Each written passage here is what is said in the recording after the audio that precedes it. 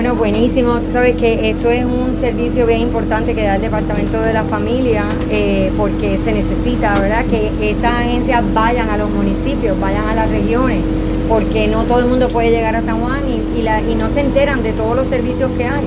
Así que acuden, obviamente con una directriz de la secretaria y del gobernador también, porque eso es lo que él quiere. Han ido allá 17 municipios, imagínate, muchísimos, así que están llevando muchos servicios, mucha información para que la gente pueda, así sea que necesitan pues cuido, necesitan gente que les dé el apoyo para ellos poder seguir sus trabajos, pues aquí los orientan, entran todos en los sistemas para que ya después desde sus casas puedan hacer todo el resto. Así que de verdad estamos bien contentos y felicitamos a la secretaria y al administrador porque esto es tremendo trabajo.